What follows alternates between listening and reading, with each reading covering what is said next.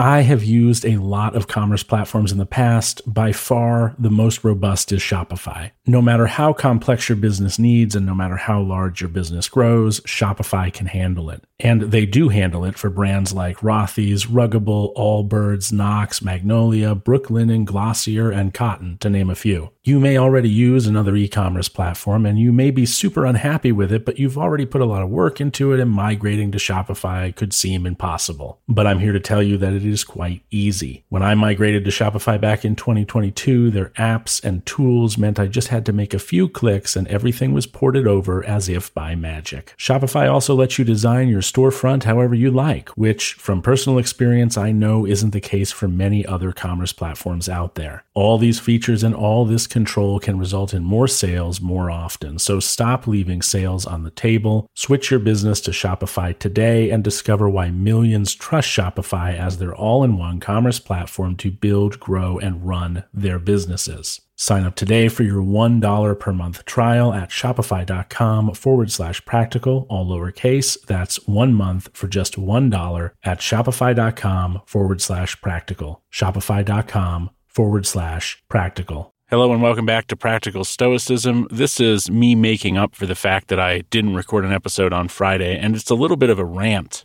I'm kind of mad at Epictetus. I didn't think I would ever be mad at Epictetus, but I'm kind of mad at him. And I wanted to work through why I'm mad, and of course, mad is a little extreme. I'm not shaking my fist at the sky and screaming to myself in my house or anything, but I find this thing that I'm upset about to be interesting to think about. So sometime after the founding of Stoicism in 300 BCE by Zeno, we get this character named Aristo. And Aristo is a guy who thinks that the distinction between preferred indifference and dispreferred indifference is unnecessary. It shouldn't be taught because all indifference are just indifference. There's not good ones and bad ones. There's just indifference. And I think that this is a conclusion that anyone who comes to Stoicism, reads the text, and tries to become a good practitioner of the philosophy arrives at, that there really isn't any such thing as a dispreferred indifferent or a preferred indifferent. But there's something that Aristo misses, I think, and that's the value of presenting the idea of indifference in this framing to people who are brand new to the philosophy, because we don't learn everything all at once. And, we need baby steps to really learn complex ideas and concepts. And so while I think it's true that everyone arrives at Aristo's conclusion, given enough practice and reading and implementation and thinking on their own, I think that Aristo really missed the point, that the value of having that distinction early on, even though eventually you realize maybe it wasn't as useful, was that it helps new practitioners, new students to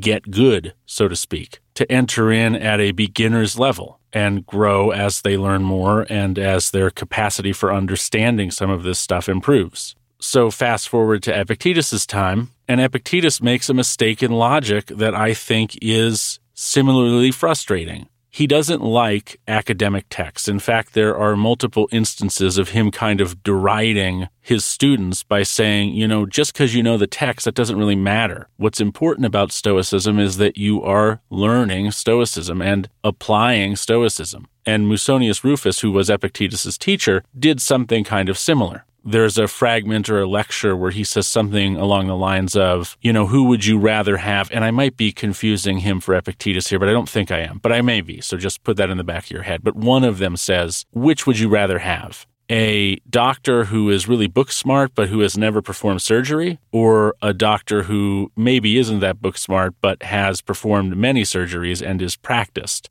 Which of those two would you want to perform surgery on you? The obvious implication being that the more valuable of those two individuals is the person who has practical experience, not the person who's just book read. And whether or not it was Epictetus or Musonius Rufus who said that thing in particular, that example I'm giving, they both gave examples like this more than once. And it's bothersome because what it suggests is that instructors don't have an inherent value, which is ironic because that's what Epictetus is doing. He's teaching, but it's the reason he doesn't write things down, or it's the proposed reason that he didn't write things down, is that he doesn't want people to be so obsessed with the texts that they think they're expert Stoics because they know the text, while in real life they practice nothing and they're only book smart. it's almost like people are deifying texts and seeing knowledge of text being the real valuable thing instead of the practice of the philosophy being the real valuable thing, the whole point, which it is, of course.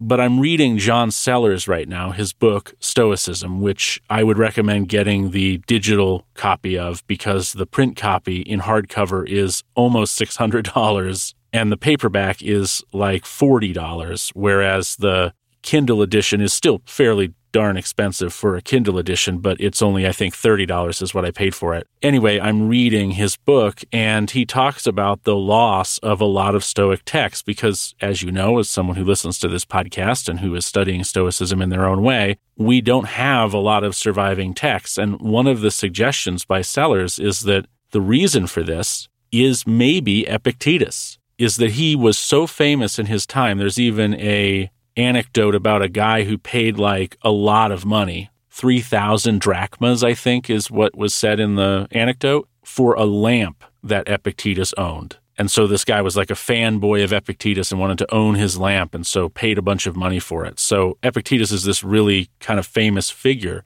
in his time and for some time after that. So there's this idea of deifying, the individuals and the texts and how this is bad because it gets in the way of the point. And I think that that's something that, we should keep in mind and Epictetus probably rightfully found annoying. But I feel like he makes an error in logic because if we don't have texts, it only takes, maybe a couple of decades and I think John Sellers actually says this, that it only takes a couple of generations without texts for it to become impossible to practice a philosophy because there's no way to communicate the teachings. And you might be able to say you could keep it alive as an oral tradition, but in a world where we have Roman emperors exiling Stoic philosophers and philosophers in general from Rome, and they're scattered all over that region of the world, it kind of gets hard to keep a oral tradition alive because everybody's scattered to the winds, right?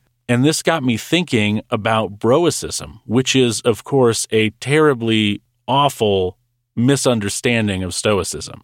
And it made me think, I wonder if the fact that people are able to so wildly misunderstand the philosophy is because Epictetus, in this very Aristo sense of thinking about it, kind of missing the value of surviving texts and book learning, encouraged people of his time, followers of Stoicism of his time, to totally miss the value of texts. And so over generations, it becomes necessary for people to fill in gaps that are there because there aren't any texts.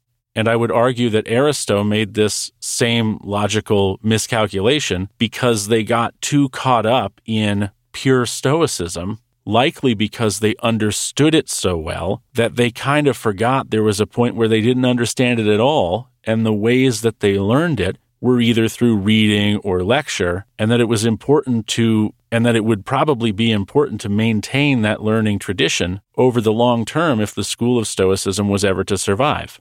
And I think that this is something that we see happen in every form of philosophy. I don't know if you've seen this meme, but it's always, a regular brain that has an idea and then like a better brain that has a more better idea and then like galaxy brain that has the best idea. And the galaxy brain idea is often very far removed from the basic brain idea. And the galaxy brain idea is, of course, the most true version of whatever's being discussed in the meme. And I think that Epictetus and Aristo were like galaxy brains that kind of forgot you start off as a regular brain before you get there, and you need some tools in order to enhance your knowledge, enough to enhance your practice, enough to become sage-like. And like I said, I think that happens in a lot of philosophies. You get to a point where you understand it so well that you look at some of the ways it's taught and you're able to identify with your advanced knowledge how it's not exactly being taught in its purest form at every point along the spectrum of learning, but I think that's how it has to be.